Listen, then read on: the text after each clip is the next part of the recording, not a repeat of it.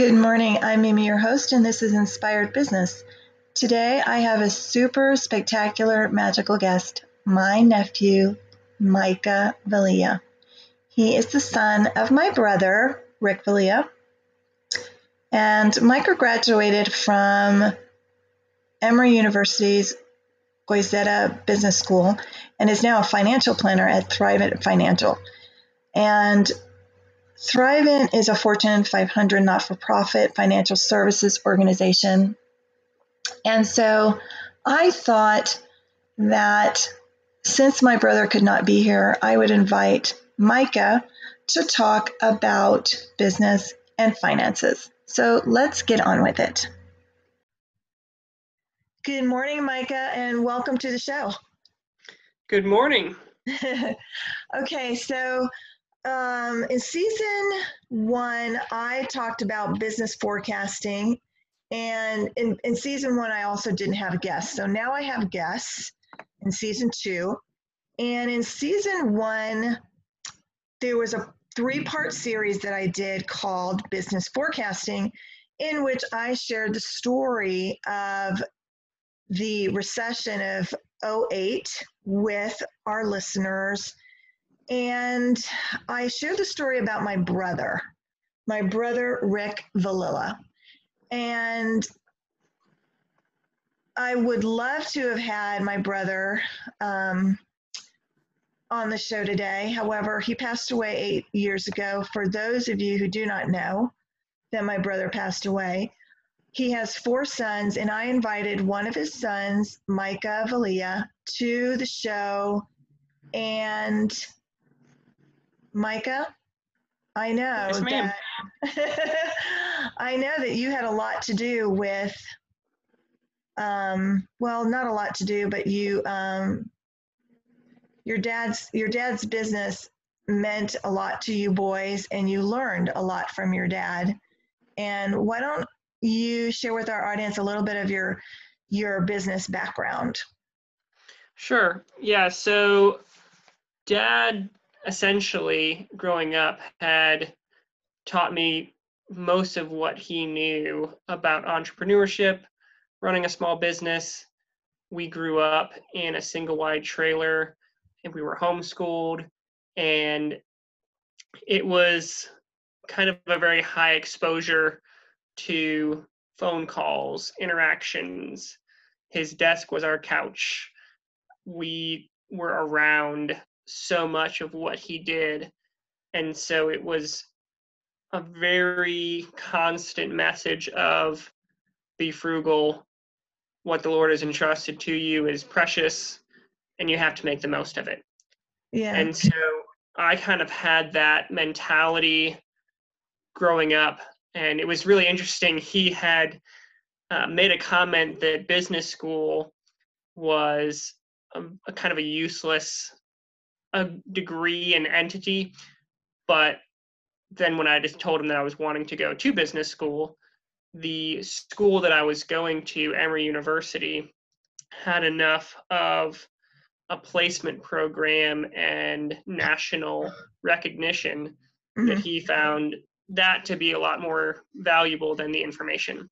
And the reason that he had said that a business school was not necessarily an important piece was because so much of what you need in everyday business is not something that you learn in a classroom. Yeah, it can't be taught. A lot of it comes from experience. Yeah, it's on the ground while you're doing these things, talking to individuals, learning from individuals. Yeah. And so He's right. that was a lot of what happened. And even when you are at business school, they don't let you get your MBA until you've had 3 years of experience. Uh-huh. And so even though I took a lot of MBA classes while I was in undergraduate at Emory, Uh-huh. the credit was entirely different. So it's kind of been interesting and a blessing to see the integration of those two mindsets over the past almost 10 years, as I've gotten to have the book learning and then the business learning afterwards. Yeah. So has it been 10 years, Micah, since you've been out of school? Yeah, so I graduated in 2010, with the Bachelor's of Business Administration. I had concentrations in finance and management.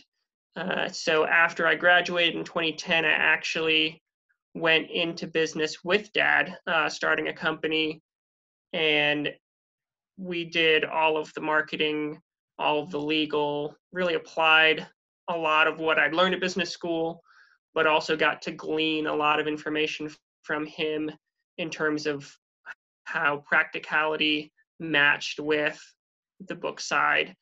And so we did that venture. He passed away in 2011.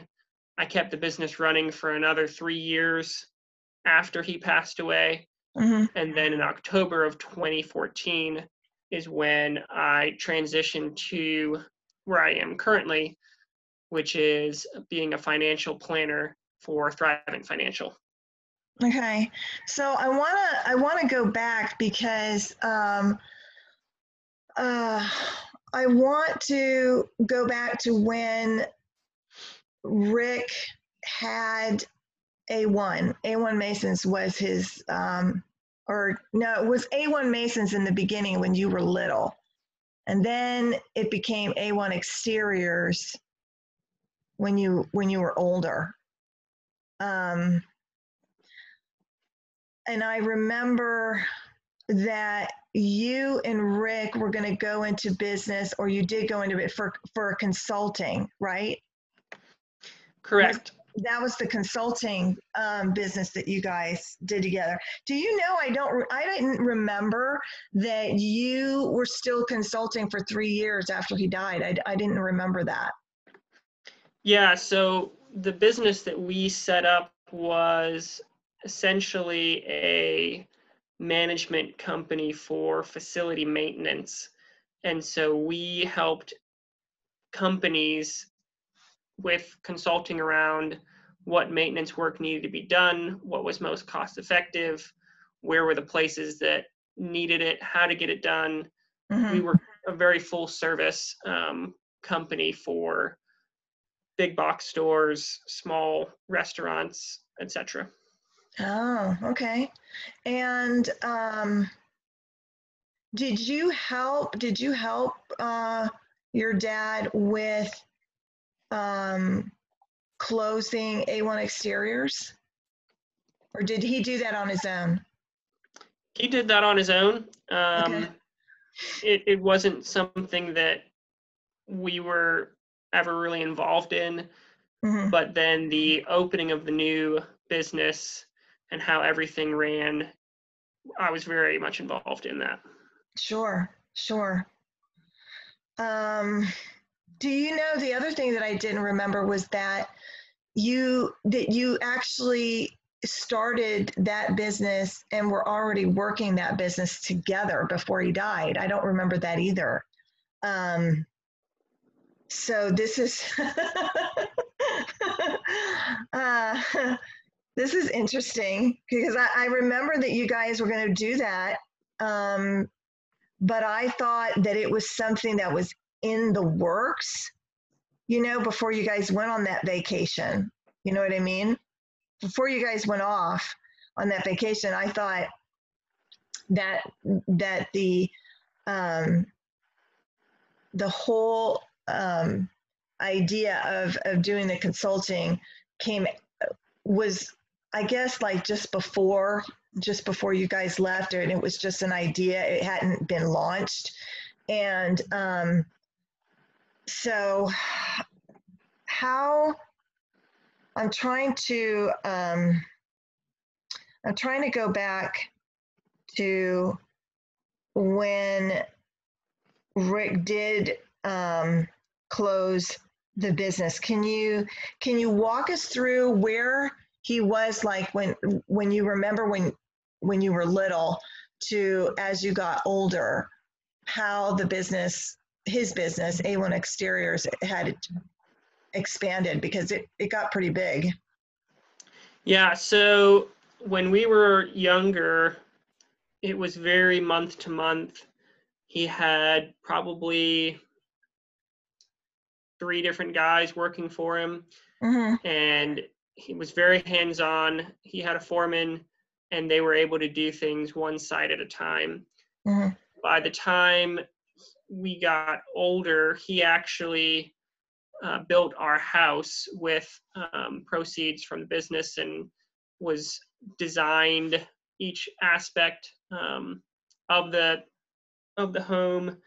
And he had 3 different crews that were working at one time. And so then in 2008, 2009 is when that went back down to 1 crew. Mm-hmm. And it was costing roughly $10,000 per month for him to keep the business going. And so Right. when you mentioned in the earlier podcast that he had to transition out of the business, it was because of those high expenses, that there just wasn't enough income and there wasn't enough time for him to let things rebound. Right. A lot of the housing market rebounded, a lot of the stock market rebounded. Dad's business wasn't able to rebound in time to pick up, the boom Yes. and Well, pay off the debts. Well, the rebound didn't happen until years later, and the one of the industries that really gets hit hard is going to be the industries like your dad's that are in construction, right? There's not going to be a whole lot of building when a country is in recession. There's very little of that going on. So you have to be able to withstand very, very little work, right? And I do now appreciate the fact that he transitioned with you into something else. I mean, he picked up a consulting, which is really, when you have years of experience doing something, consulting is like the next best move that you can make, which is what I'm doing now. Believe it or not. The consulting part fits really well when you're not, getting in the thick of it. You know what I'm saying? So I also wanted to go back with you when you were talking about how what you learned, a lot of what you've learned, right, and the business acumen that you have started with having a father that was an entrepreneur and growing up and watching this man grow something that was really small, where you started out in a trailer to where he built it into something really great, and became successful at it. And the other, there's a lot of things that I wasn't aware of. I didn't know that he had those feelings about business school. So were you ever nervous or anxious about telling your dad that you were going into school for business?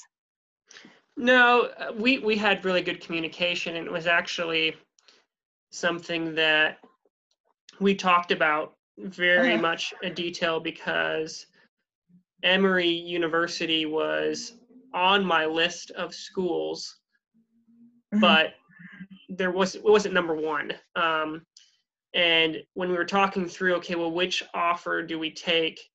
I didn't really do a lot of campus visits. One of the things that Dad mentioned was your value from this business school and from this education is only partly in what you learn. Yeah.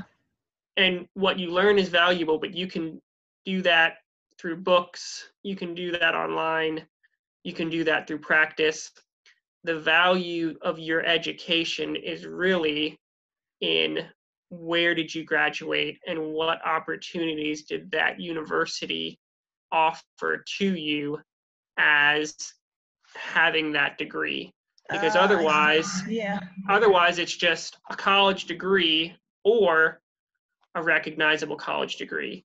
If someone gets a college degree from Harvard University, people take note. Yes. And so there has to be a difference in that, and or there needed to be a support from the university in helping you move forward. And so Mhm. one of the things that we ended up valuing very highly was the fact that the business school specifically at Emory was the #1 business school in the Southeast. And my graduating class in 2010 was actually the #4 class for undergraduate business in the entire country. And Wow, I so didn't know that, Micah. and so that renown, that name, Uh-huh. and really the work that the business school did to connect us with big name businesses and internship opportunities, that was what was worth going to business school, much more than you're going to learn how to market. Right, yeah. um, I do want to talk about something that of course, because you're my nephew, I know about it. And something that I absolutely love that you have done is the work that you've done, and you have to remind me of the name because I don't remember the name of this organization that you have gone to. I think it's Haiti and the DR, Dominican Republic, to help small businesses with how to, create a business for themselves so that they can sustain a living. Yeah, so I actually went down for the very first time in 2010 to the Dominican Republic. And it was after I had graduated from Emory and had a lot of business knowledge. And I partnered with UTK in terms of just small group village sustainability. And so Mm-hmm. they have a lot of programs down there around getting clean water, helping the villagers to be able to know true life Mm-hmm. better and fuller. They've done different medical programs. We did English classes when I was down there. Mm-hmm. And as I was working with the organization, Brad, who's the head of the organization, asked me to start launching a small business seminar / partnership where we began to work almost in a microfinance type way with a lot of the individuals there in the Dominican Republic.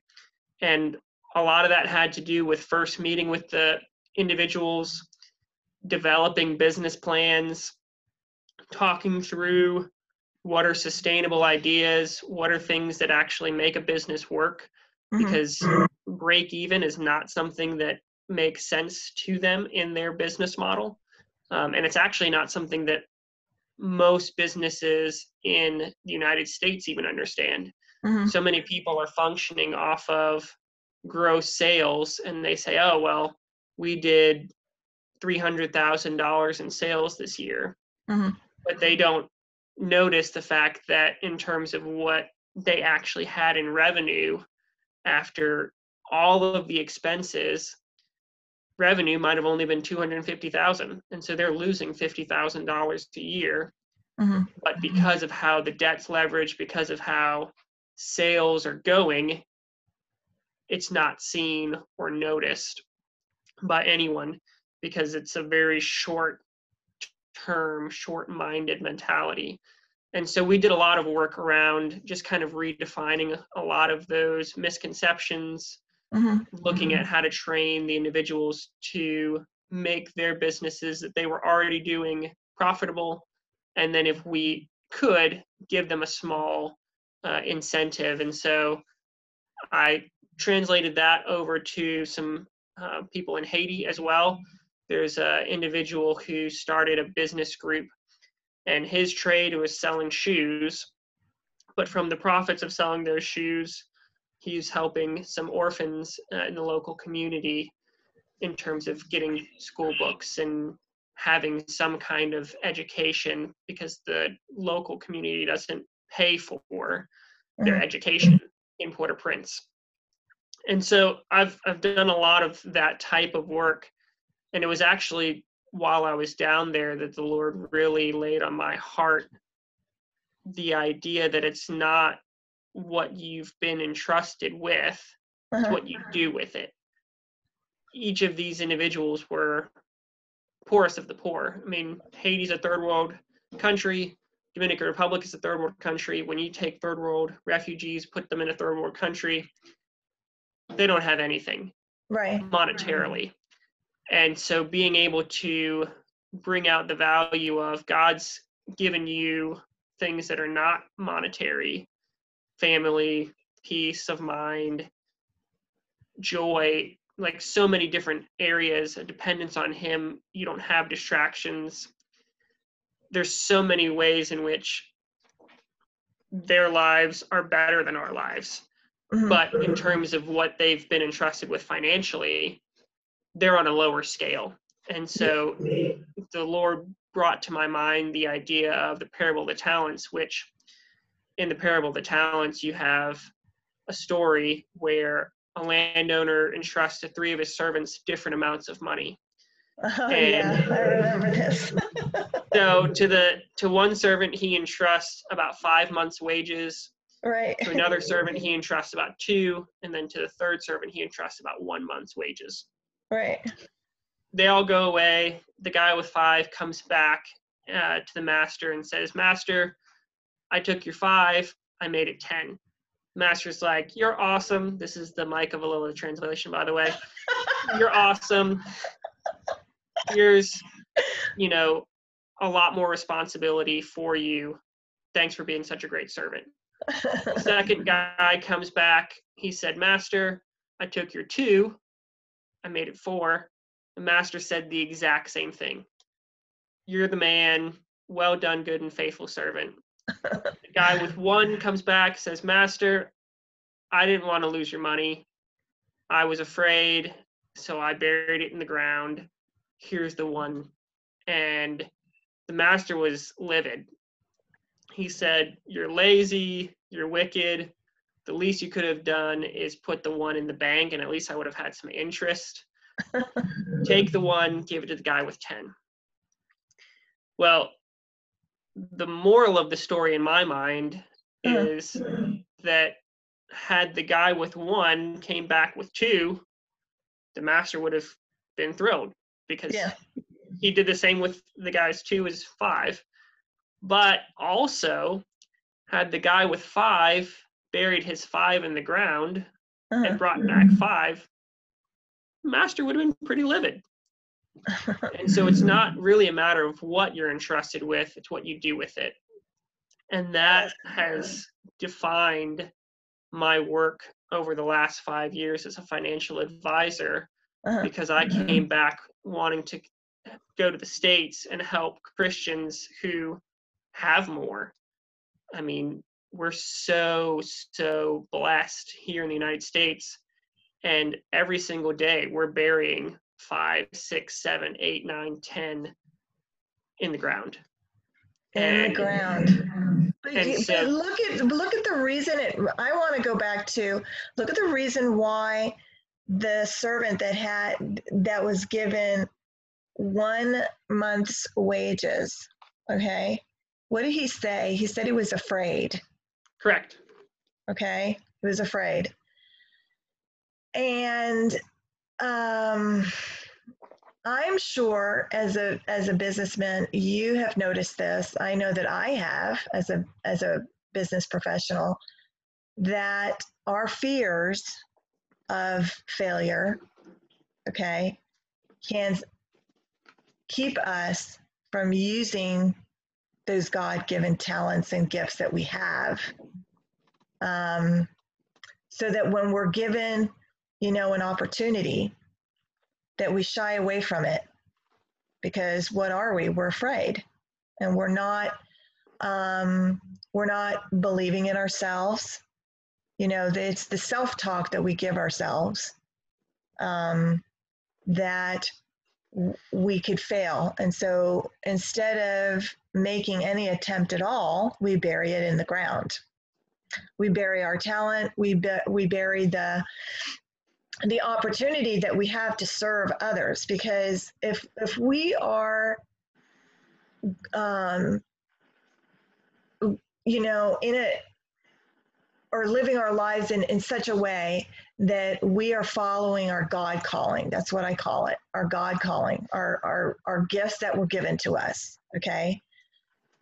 And we do not act upon that out of fears. And the fears can happen for a number of reasons, experiences that we've had, and things of that nature, okay?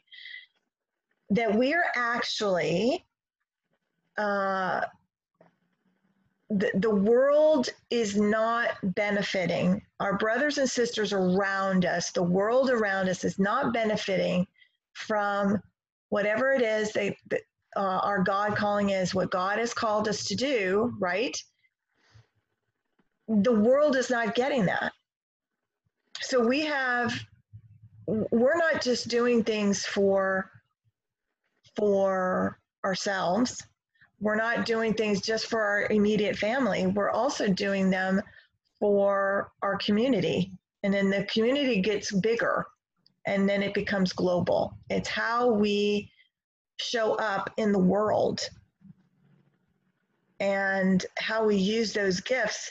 And if we're not using them and we're afraid and we're burying that in the ground, then not only are we not,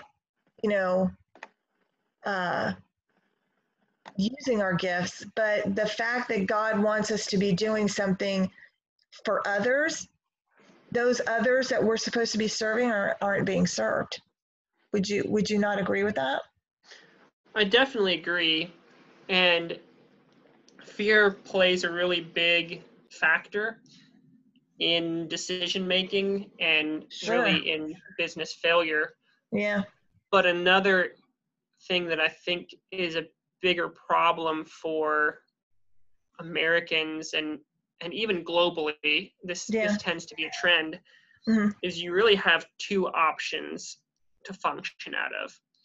You can function out of scarcity, or you can function out of abundance. Amen. And when you're functioning out of scarcity, your mentality is such that I cannot do X because I don't know if Y will be there tomorrow.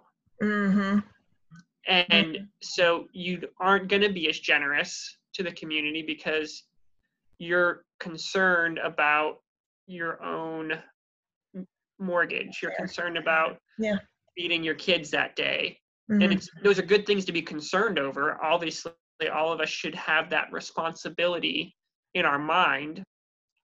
But if your mentality is such that I have so much I would love to share with my community, I would love to do this for others, then that creates an environment where surplus starts to come back to you.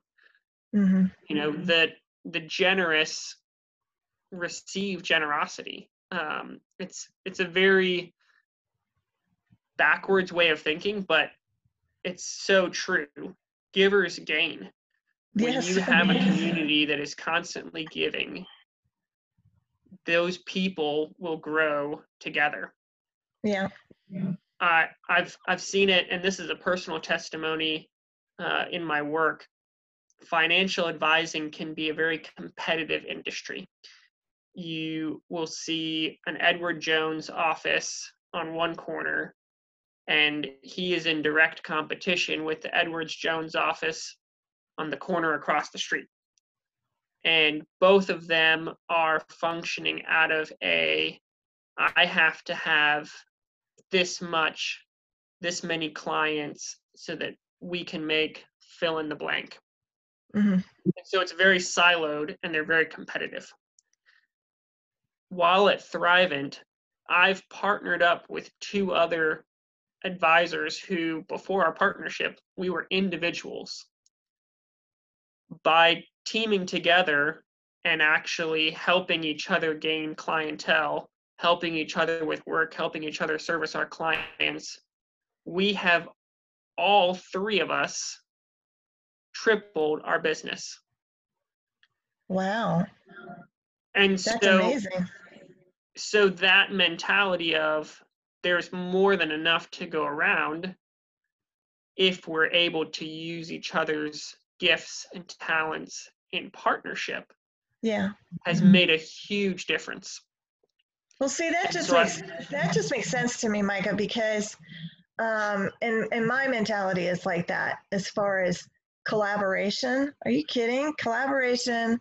It's what I love about LinkedIn. It's why I'm so involved in LinkedIn, is because of the networking and and the collaborations. But you're talking about something even deeper, which is within an organization where you all could be, your names up on a board or in a CRM, right?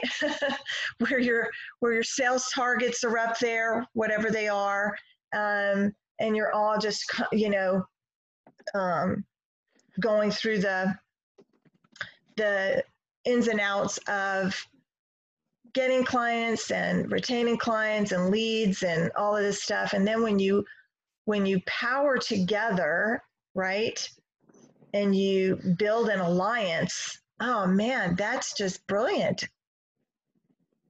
It really is. Well, and it's something that applies in so many industries, but it's not used often enough. And you see it. I mean, it's why a lot of companies are starting to do synergies that wouldn't seem to make sense, but benefit both parties. Uh-huh. Look at AT&T and DirecTV. You have 2 companies who were good at what they did. AT&T has good cell phone service. DirecTV has good service in terms of TV.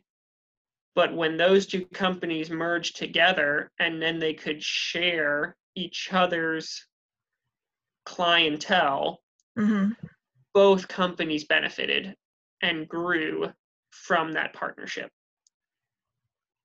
And so there are a lot of those synergies available in the business world, Mm-hmm. where we could take advantage of it, Mm-hmm. if we were functioning out of an abundance versus a scarcity. Because the fear, going back to your word about fear, the fear is I'm going to give, but then I'm not going to receive. Right. Yeah, that the fear that if I put out this much energy, I'm not gonna receive what I need to sustain me. And there's even fear with people that have been successful, Micah, who don't necessarily put all of it in the ground, but they put some of it in the ground. You know what I mean? So there's like different variations of that, where people are like, well, I have to make sure that I have what I need for, my retirement. So I would love to talk about this right now, because I think this is a good moment to do it. Now that we're talking about this, because you offer financial services, how do you help your clients? How do you help them plan for the future in that sense of energy of abundance instead of scarcity, right? Because, Yeah, and you don't, I mean, it's one thing to plan, because you want to plan for your retirement, but we don't want to hoard. So where's the balance? How do you find balance, and how do you teach that with your financial services that you provide? yeah, and that's a great question, and it's a difficult balance. And it's not the same balance for every person because different individuals are going to have different risk tolerances and different time horizons. Okay. And those are two very important things to try to balance. If you know that you aren't going to need money for 20 years, then you don't have to be as worried if the market that you're invested in declines for 1 year, 2 years, even 3 years. Mm-hmm. If it's a solid market and it rebounds, then over a 20-year period, all you notice is growth. And so those are things that can be monitored, but they're not things that should cause fear and anxiety. Okay. However, that has to be balanced with good choices.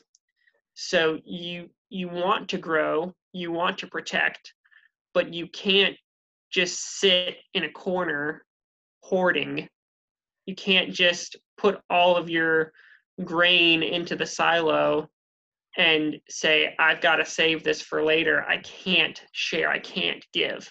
There's a really, really sad statistic. The church in general is all about giving and generosity, and there's a common percentage that's out there, which is 10%, that Christians are quote unquote supposed to give. Only about 40%, if I'm being generous, of Americans give regularly, if at all. If the entire church in North America that said, "Hey, I believe in this God, I believe in the church, I believe in generosity," if every single one of those Christians gave 10% of their income, there would be no world hunger, there'd be no poverty. Well, you could say that about, to me, I don't look at it as as a part of religion or spirituality or faith-based at all. I just think of what is smart financing.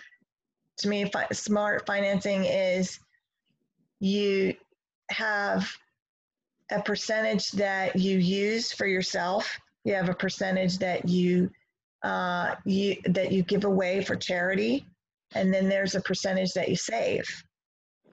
Yeah, and what you're talking about is making wise choices. And when you ask, hey, how do you counsel your clients? What I am constantly trying to do with clients is to help them realign what they say is important with what they're actually spending. I love that, Micah, because in America, there is consumerism is it's an all-time high in America. Well, and I'll use one of Dad's old philosophies, and this is back when checkbooks were still an important part of life.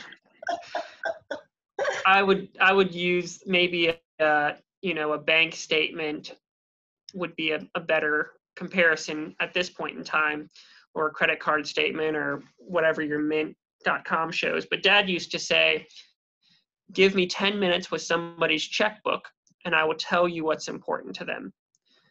Yes. And the reason he would say that is because you make space for what matters. When the rubber hits the road and you have $1,000 and you're trying to figure out where is this money going to go, you're going to pay your mortgage first because you care about a roof over your head. You're going to pay the electric bill second. You're going to pay for food third. And then you're going to most likely spend whatever's left. Because in your priorities, those are what is most important. It's most important that you have a home. It's second most important that you are comfortable in that home. And it's third most important that you have food on the table. Why are those not the other way around? Because in our minds, the shift in the goal and the mentality hasn't been defined to say, I need to spend this much money on food. I need to spend this much money on a house. These are my goals. These are the things. And so we try to work with clients around making actual decisions with their money instead of having their money just go wherever. Right. And having a vague idea of what things are supposed to do. We want our clients to be purposeful.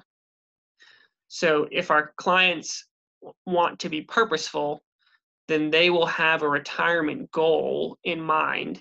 And so that retirement goal would be, I want to make sure that when my wife and I retire, we have, and I use round numbers, we have $100,000 to live off of a year. Okay, so if you need $100,000 to live off a year, that means you need to have X amount of dollars saved up, and you need to have X amount of dollars that's guaranteed in income. So then this is what you need to be contributing in order for that to happen. I also know that the client has a goal of paying this much for their college expenses. And so in order to pay this much for their kids' college, they need to put this much aside. Well, as you start to rank these different goals, you'll start to move that dial. You might say, okay, I would love to have $100,000, but I can't put $500 a month towards my retirement account. I can only put $400. So then you start to scale back. Okay, instead of $100,000, it's going to be $90,000. I could live with that. And so you start moving those percentages around and you make actual choices that are what you want. And so then you find spending leaks where, okay, instead of, spending $1,000 a year on Starbucks coffee, I didn't realize I spent $1,000 a year on Starbucks coffee. I'm actually only spending a couple $100 a year on the occasional Starbucks coffee, and I'm making more coffee at home. Right. And where's the other $800 going? Well, the other $800 is going directly towards my kids' college. And now there's a reason for the change. Because if you free up something in someone's budget, they're going to find a way to spend it somewhere else. Yeah, they are. I was just about to say, so how do you help them reel it in when they go, woohoo, I'm saving $800, and then they just pick something else to spend it on that's frivolous. So I can't tell people how to spend their money. I can tell people how to reach their goals. Yeah. And that's the biggest difference. That's how you start to maintain that balance, is you have to have very specific goals, and you have to want whatever that goal is more than you want something else. Do you know that I'm watching this series that is a period piece on Netflix at the moment, and the period piece is in the Great Depression, like right in the middle of the Great Depression. And one of the characters is a single woman, and her dream is to buy her own little house with a piece of land, right? And when I saw that, and she was counting up her money, she had $322, and she was just shy of buying this little house and piece of land. And I thought to myself, I was like, wow, look at and you can see as the series goes on how frugal she is with her, with her money and what she's doing, and how she counts it daily, and she knows exactly what she has, and exactly how much she needs to hit that goal. And I thought to myself, in this modern day and age, I think we've lost that. We don't have goals like that, simple goals like that, where we're just really mindful. And do do you feel that people would be better off if people made a a conscious effort to have or visit a financial advisor right as they get out of college, don't you think? Yeah, I think every phase of life, once you have something to manage, you can benefit from advice. Most advice is going to be fairly simple and straightforward. The more assets you have, or the more goals you have, the more complicated your financial situation gets, the more complex those strategies can become. Mm-hmm. Because we have clients that are very frugal that will give them advice that they didn't know was even possible in terms of doing what they already are doing well, even better.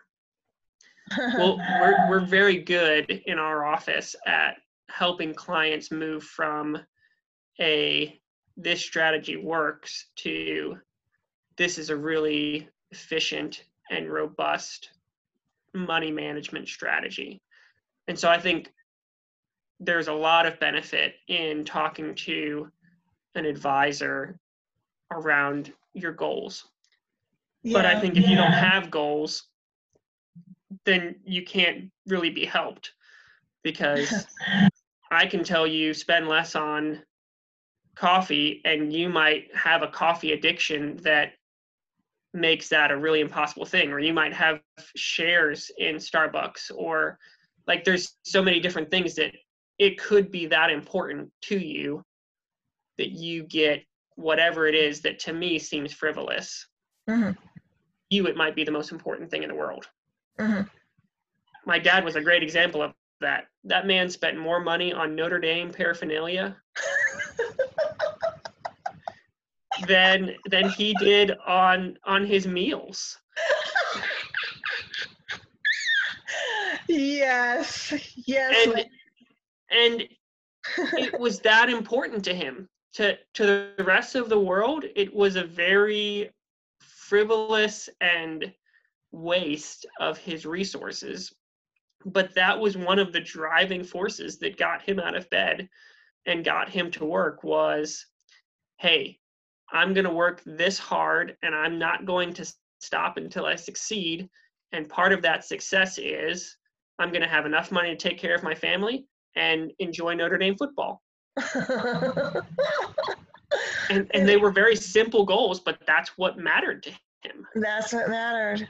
So I love that. I love that, Micah, that you have that compassion within yourself to see that we're all different, and that you're not going to try to put me in a box and go, Titi Mimi, you shouldn't be spending your money on this.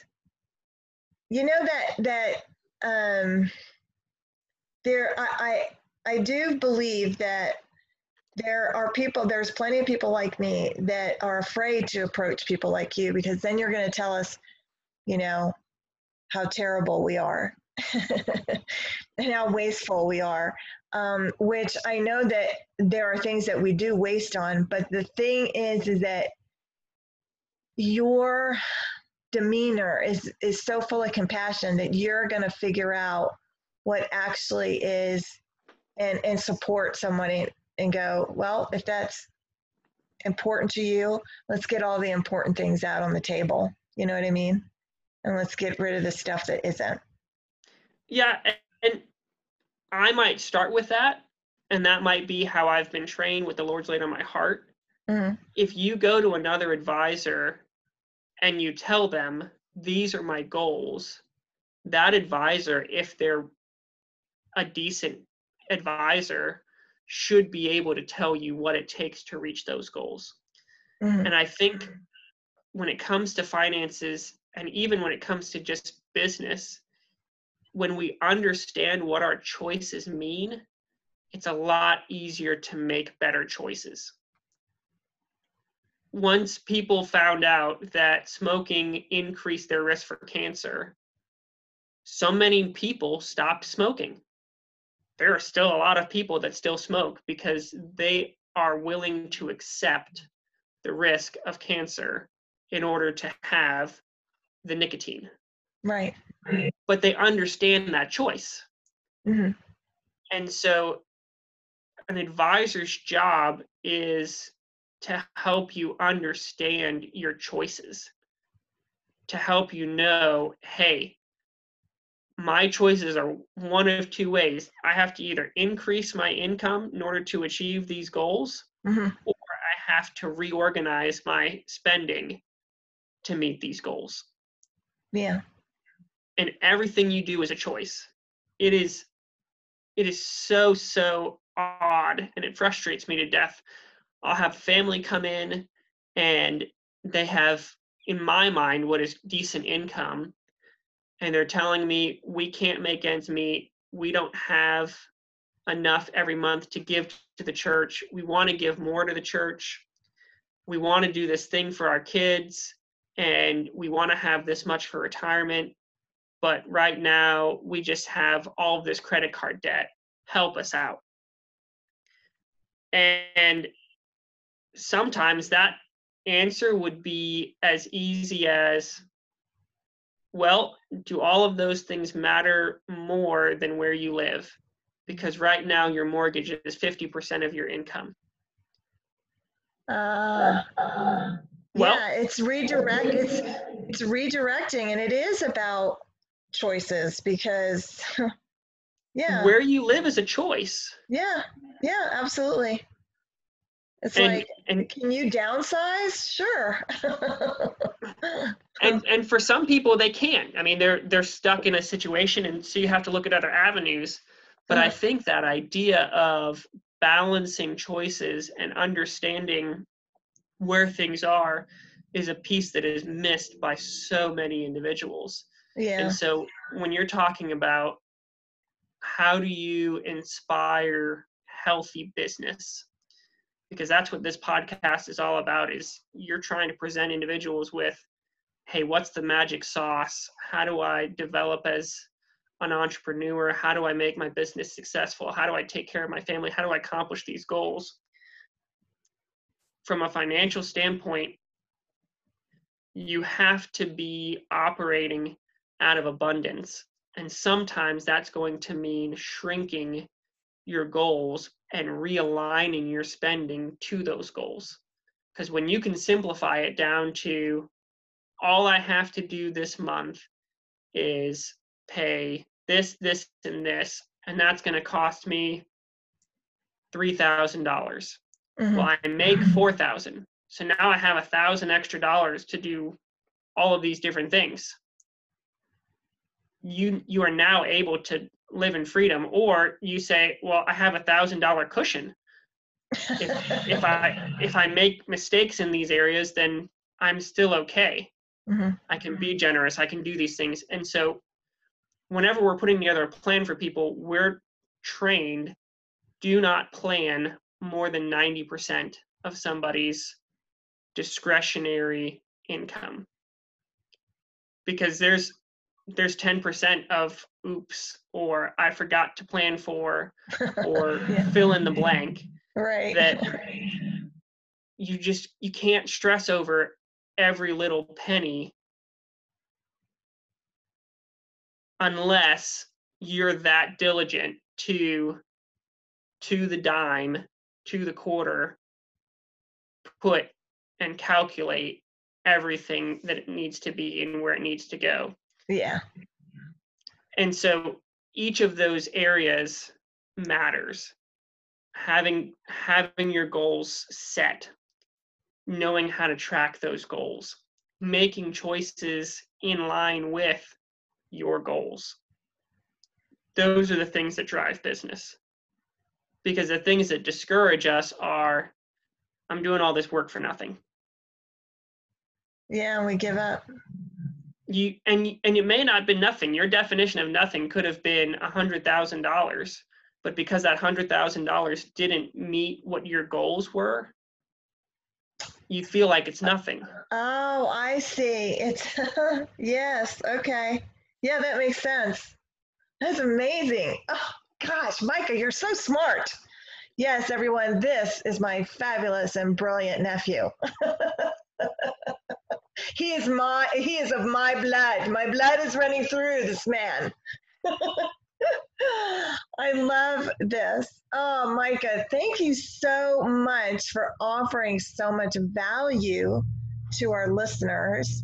And I'm going to have your information in the show notes as to where they can find you through Thrive-It. Am I right? Correct. Okay. So I'll get that information and I'll put it in the show notes so that if there are anyone that wants to utilize your services, bam, Micah Valia will hook you up and get you crushing it every month. So thank you, Micah, for being on the show. Honor and a pleasure. Thank you so much for inviting me. Okay. Wow, what a great show. I will have Micah's contact information in the show notes just in case you would like to reach out to him. Until our next magical guest, remember, walk the magical path by being a delight to yourself and to others. I'm Mimi, and this has been Inspired Business. Thanks for listening.